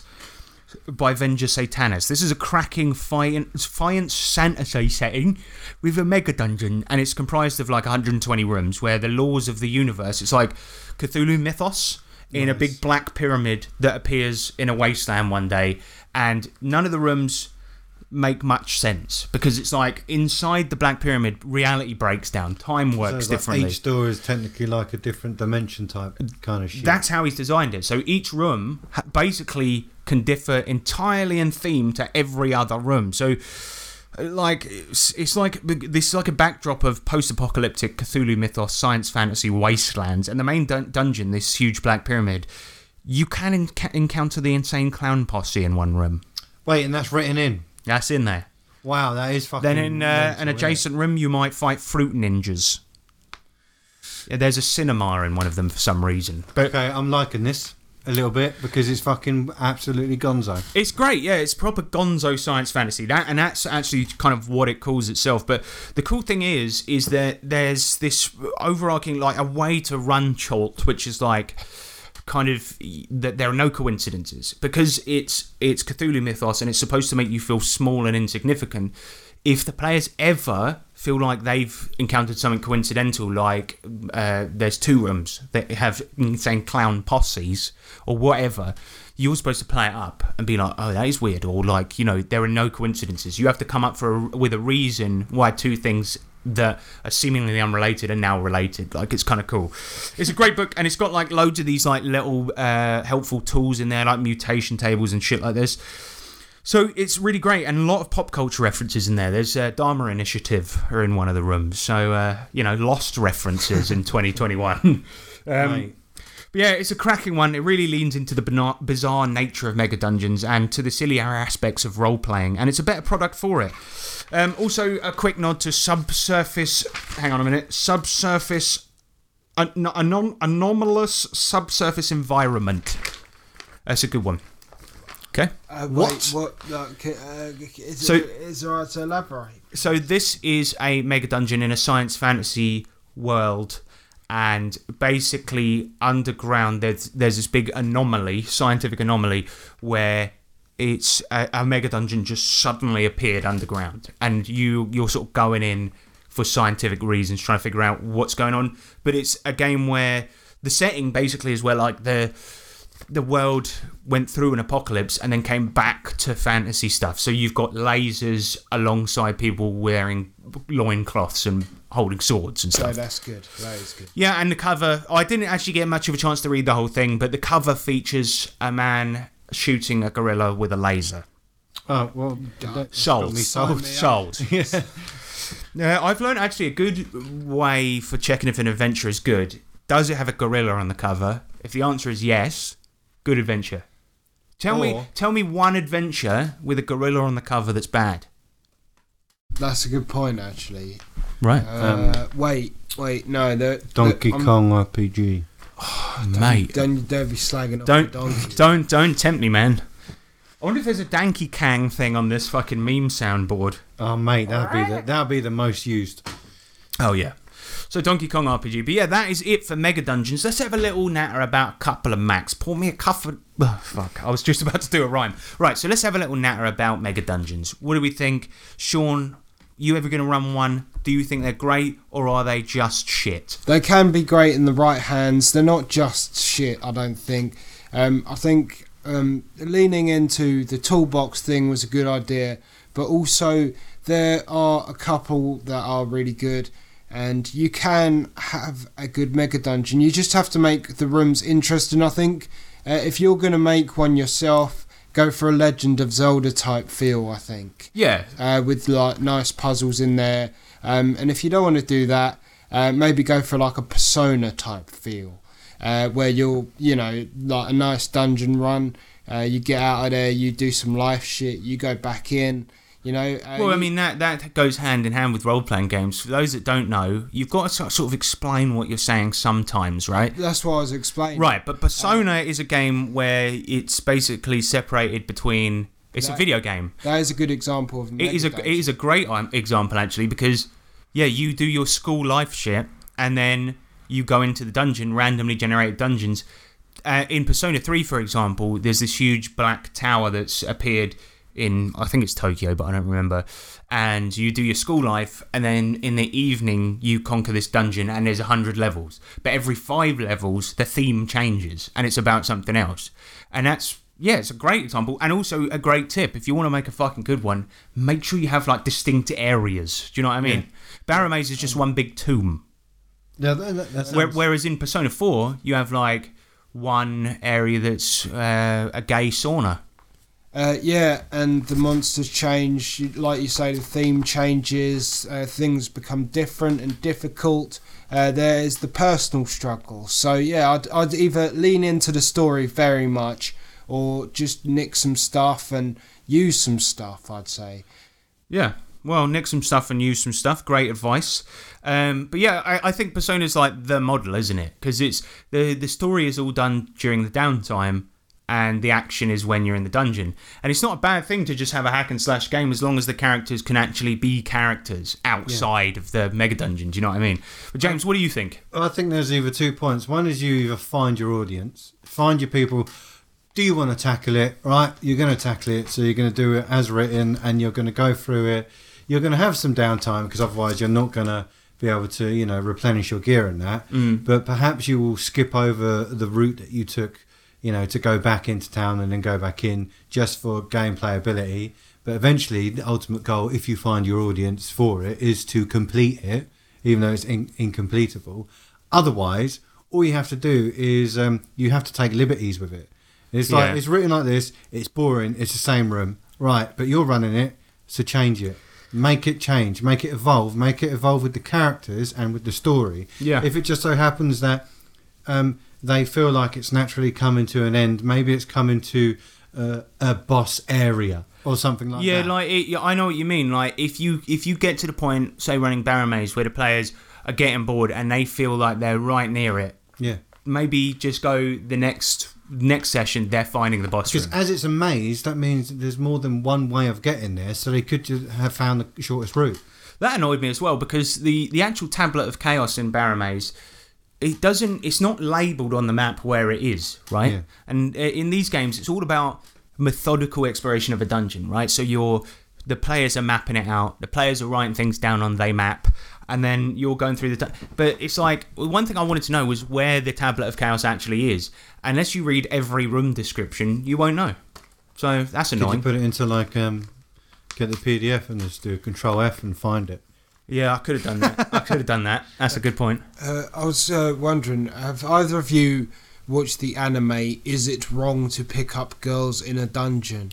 I've seen it advertised. I watched an episode with you, I believe. No, you haven't. Okay. What was that one? What was that one of several animes that we watched that was about a person going down a dungeon? Going down a dungeon. Because we watched that time I reincarnated as a slime. Then there's that one about that girl that played an online game and went into dungeons, and she was like a hentai. Oh, that was really good because she was actually just a normal character. I can't even remember that one, but that was good. No, because that's they in this anime. I might have to actually watch it. It is actually a mega dungeon. Right. But then, okay, so maybe had you watched it, you could have come up with some advice there. But what you're saying is, the advice is, if that's a good anime, copy it. If not, don't. I was still banking on the fact that either of you have watched it. But given the title... Harrison watches the least anime out in this room. Yeah, you two love anime. James, you like porn movies as well. Sean, you're very much into your really extreme hentai and conspiracy theories. Conspiracy hentai. But anyway, so the tip is watch that anime, and then if it has if it has good ideas in it, then take the ideas. But if it doesn't, don't. But I'm not into hentai. Don't explain yourself. I like. He's definitely watches that stuff. Savage! But anyway, Mega Dungeons, I guess, Sean's advice is great. Take a leaf from the Persona games and have the dungeons change and be interesting. And James, make it your own was your sort of advice as well. If you're running Barrow Maze, put special infected in there. Put special types of zombies. Do that. My advice would be not to run one. That's a lot simpler, isn't it? I don't think I found any really good ones because the concept is always stretched so thin. To be honest, the whole point of even Sean's suggestion and my suggestion is you're not running those, are you? You're not. You're taking the idea and you're running your own fucking mega dungeon, aren't you? Yeah. So or you're trying to use that system, but then if you're just constantly changing it, then you're no longer actually running what it originally was. So then why buy it in the first place? Yeah, so it does go to your suggestion of just don't do it. Because I also think the layouts are so fucking shit as well. It's so often, it's I couldn't tell the difference in terms of the layout. If you're in a dungeon, if you read any fucking DCC dungeon, right? there's all this context behind it, right? Like the Croaking Fane, where you go into the frog dungeon, right? There's all this context. You see paintings on the walls that give it his tree, or Sailors on the Starless Sea, where there's this underground coal, or whatever, right? There's always this context.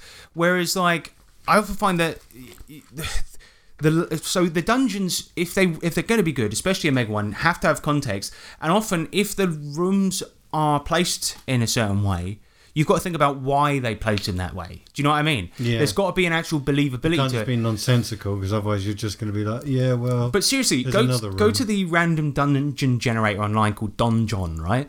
Go to that, generate a random one, and I'll get one from another game, and let's see which one you think is the real one, because Mega Dungeon layouts are shit. They're really shit, and they're no different from those randomly generated ones, and they're free. So just fucking get one of those. And yeah, Donjon is a good tool if you want to sort of, if you haven't got like a sort of idea of a layout or something. Just whack a few things into there and just have a look. Have a look and just get some idea. Yeah, it's a good tool. I'm mostly anyway. We've asked the guys what the listeners what they think about Mega Dungeons, and we're in the Electro Letter segment. So should we go there now? I think we should. In the future, you will be able to send a letter or parcel from anywhere on the planet. This, sir, is the Electro Letter. So Luis Pineda, he says, Mega Dungeons seems completely illogical to me. I still think that a dungeon had to have served a purpose before being abandoned for one reason or another. The mad wizard that just keeps one for fun doesn't seem to make sense. I think if it was brought to my players, they would just contract masons to seal the entrances. Yeah, So crack. that's See, a good idea, because then it will stop people ever going in there and dying. and ever also, again. it's also the smartest way to solve the Barra Maze in a one-shot. Yeah, because it's also, because those monsters can't get out. Hang on, there'll be an apocalypse if somebody finds that fucking thing. Well, let's seal the entrances up with concrete. Lewis, Perfect, you're done. a genius. Yes, thank you, Lewis. And you're absolutely right. This is what we just said. It's like fucking... It annoys me that how little of them actually make sense, you know? Well, I think when you did it, it was quite good. I mean, it wasn't a Mega Dungeon. We only played parts of it, though. No. I mean, Barra Maze, yeah. I mean, that was a bit shit. But, like, we had fun playing Barra Maze. But it was very different. But what I meant was a guy that keeps dungeons for fun. So you had I did do that, yeah. So you had a bloke that had... I do all the things people tell you not to do. He had like a dungeon experience we went through, and it turned out to be a lot of trickery, basically. Yeah, so essentially this guy, like, if you wanted the experience of a dungeon without actually doing it, it's like, you know, those haunted houses you can go and visit at theme parks. Yep. He just basically made those so you could feel like you're having a real adventure, and paid actors to sort of jump out at you and go, bleh! And they killed one of them. So, Well, that went well. So yeah, I mean, but because if it is an inherently silly idea, lean into it. Do you know what I mean? That's what Cholt did, and that's why it's fucking good. But you need to have a bit of, I don't know, a bit of like, you know, stake, you know. I think. Yeah, well, and that's often the problem, isn't it? Because Undermountain, you don't know who that fucking guy is, you don't care about him, and then suddenly you meet him in the final counter, and he's just like, hello. I've been expecting you. Right, exactly. Michael Markey says a Mega Dungeon can be great if you keep it a living, breathing location. There needs to be factions, plots, and events that compete for the player's attention. I'm about a year and a half into a weekly Stonehell campaign. Wow. And it's been Good great on you. in this regard. At their worst, Mega Dungeons can earn the epithet Monster Closets. Bryce Lynch at 10 Foot Pole, which is a blog, written loads about the good and bad of Mega Dungeons. So go and check that out, 10footpole.org. And yeah, I agree. Monster Closets are boring because it's just roll and shiv, another fight. You go into the next room, roll and shiv, another fight. Yeah, but this bloke has basically done what the advice we've given out is to, if you're going to do a Mega Dungeon, one of the ways you should do it is make a world that is the dungeon. Yeah, exactly. That's why they often feature factions and things. And Stonehell's great for that because they've thought about the reason and they've gone, there are gangs formed. There's gangs of gnolls and orcs and They've things really like kind this. of put it on there, so... Yeah, so I can see why he's been playing it for a year and a half. Well done, man. That's pretty fucking good. Yeah. Robert Woford, he says he's never judged a Mega Dungeon. We've just judged, how many? 4? Yeah. That will only be funny to people that know DCC because the DM's called the judge in that game. But I tried to play Undermountain when it first came out. The GM was a real big on one of us mapping so he could laugh at us because there were teleport traps all over the place and you couldn't tell that you'd been shifted. Yeah, but that's just fucking out of That's order. cunty. That is proper prick. Imagine territory, going right? through a doorway, right? You've drawn the next room that he's described and then you find out it's actually nowhere near the room that You're you trying were to just... trace your steps back. Wait a second. Surely it would still make sense if you trace your steps back. Unless the teleporter transported you somewhere random every time. Well, unless they're random portals. Yeah, but okay, don't do that. Yeah, just don't put teleporters in a that. dungeon. Just don't do it. If it involves mapping, don't fucking do it. That's a shit idea.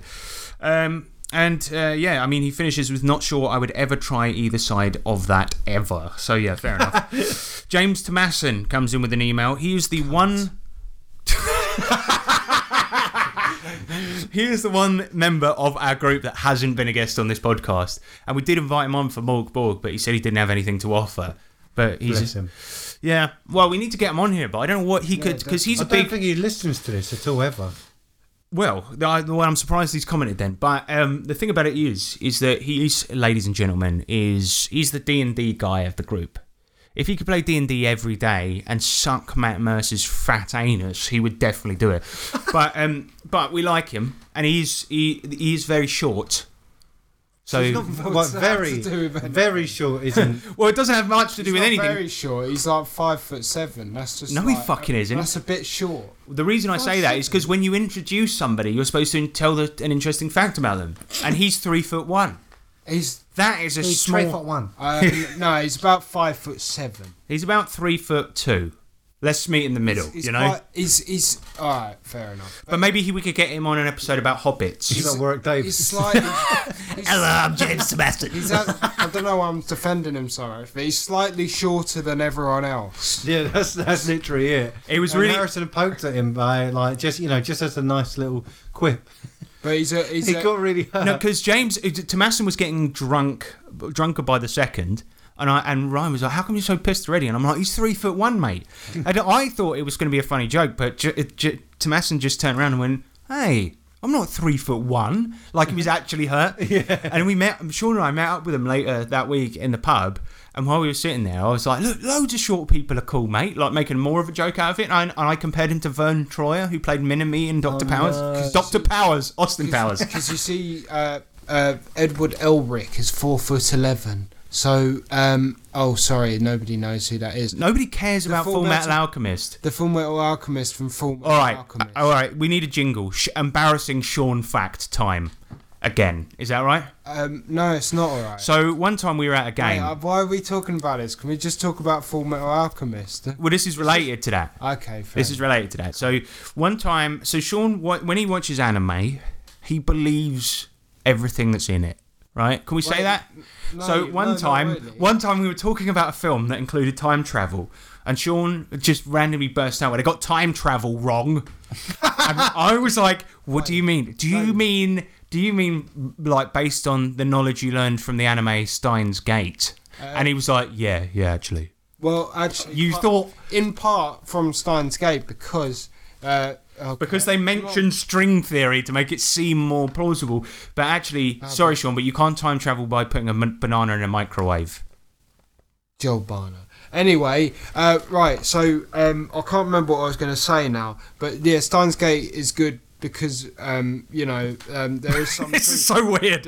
What we got into now? There is some truth behind the time travel. No, there Steins isn't. Gate. James is nodding at Sean like, yep, carry on digging that hole. Yeah, there is some truth. And, they... Why are you still going on? And it was quite nice because everyone was like, oh, this is complicated. There's too much science. And I was just like laying back like, yeah, I know this science. No, there's barely any science in it, Sean.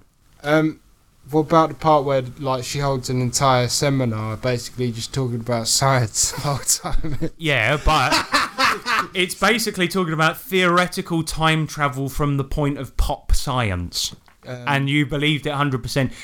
But why if mean, you they- believed that that this anime had unlocked the secret to time travel, why didn't you try it Well, I mean, and go back and save the time you spent watching anime?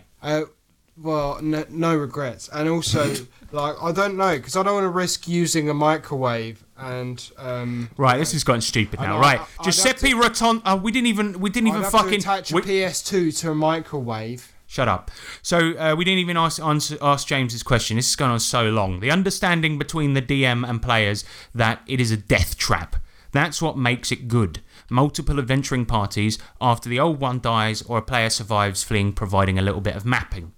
So this is one cool thing, like, yeah, it's a death trap, and that's the whole overarching thing of it. But also, like, when your characters die, yeah, you will start several levels back or whatever, but you keep the map that you've done up to that point.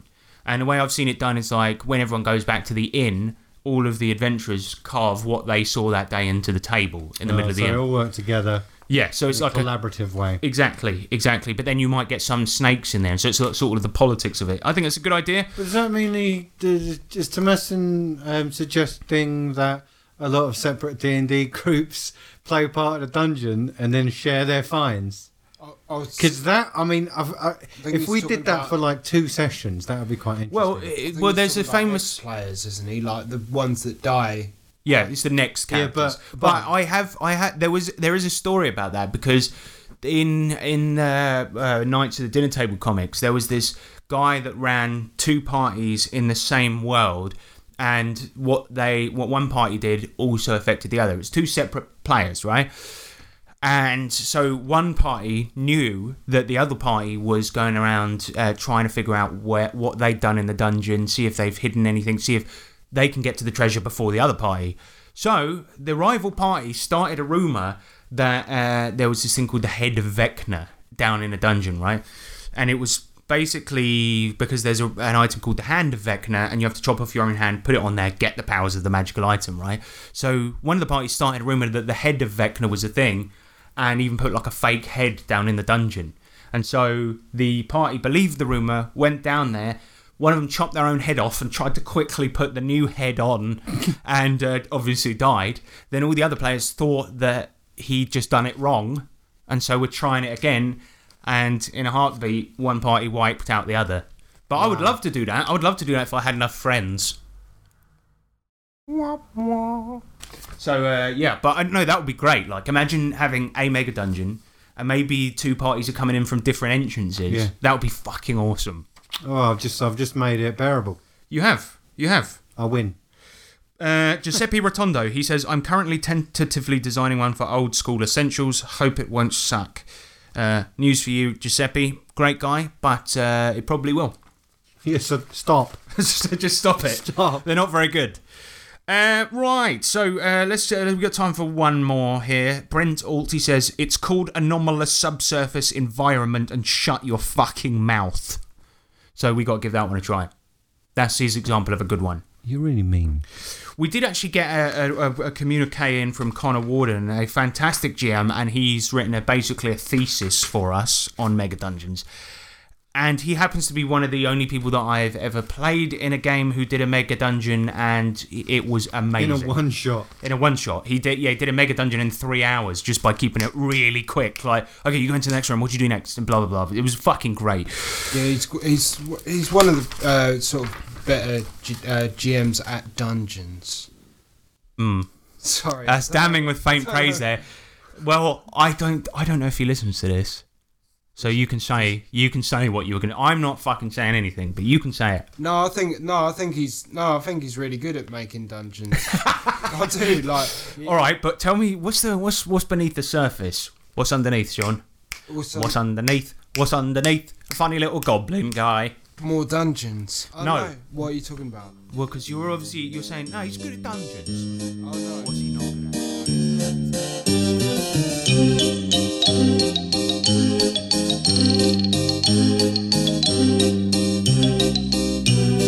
Sean, Yeah. have you ever watched a hentai? No. That's a lie, because I know one that you've specifically watched. I watched a hentai. Do you once. play erotic visual novels? Yeah, I do. Yeah. Right. So that's worse, almost, isn't it? Because like hentai is a pretty accepted art form nowadays. erotic visual novels. Yeah, but like some of the best. Like, EVNs, bro. so, Just EVNs. no, some of the best visual novels have erotic things going on, but then that's Japan for you, isn't it? I suppose. You're not Japan. I think right. Now the reason Sean, I am Japan. Shut it's up. in my heart. Shut up. Sorry. Right. So the reason Sean is on today is because in the near future, depending on what happens with Nick and his move away, because we do record in person.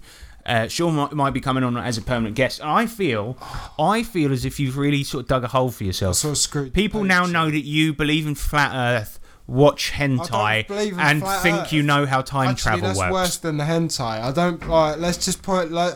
I don't. Do you want me to just cut all the bits, including you, out of the podcast to be safe? Well, I sort of like screwed the interview a bit. Like, really, haven't I? What interview? This isn't an interview. This is sort of like an interview, isn't it? Like I like. Oh, like this is your test day to see if you. Trial by fire. Well, I think we'll have you back on next episode, but you're not allowed to speak. Okay. Yeah, there you go. You Nah. just give us like, tea if I don't speak quietly. you know what I'm thinking. Yeah, you're thinking, man, there's a lot of good hentai on this flat Earth. Now somebody get me a time machine. Thank you. Cheers. There you go. I could see it whirring in your head. What were you singing? No doubt. No, don't speak, innit? Oh, right, yeah. Good band. Shut up. What So, happened to that? shut up. Cut out. That's all getting cut out. So, fucking... Change the world. My final message. Goodbye.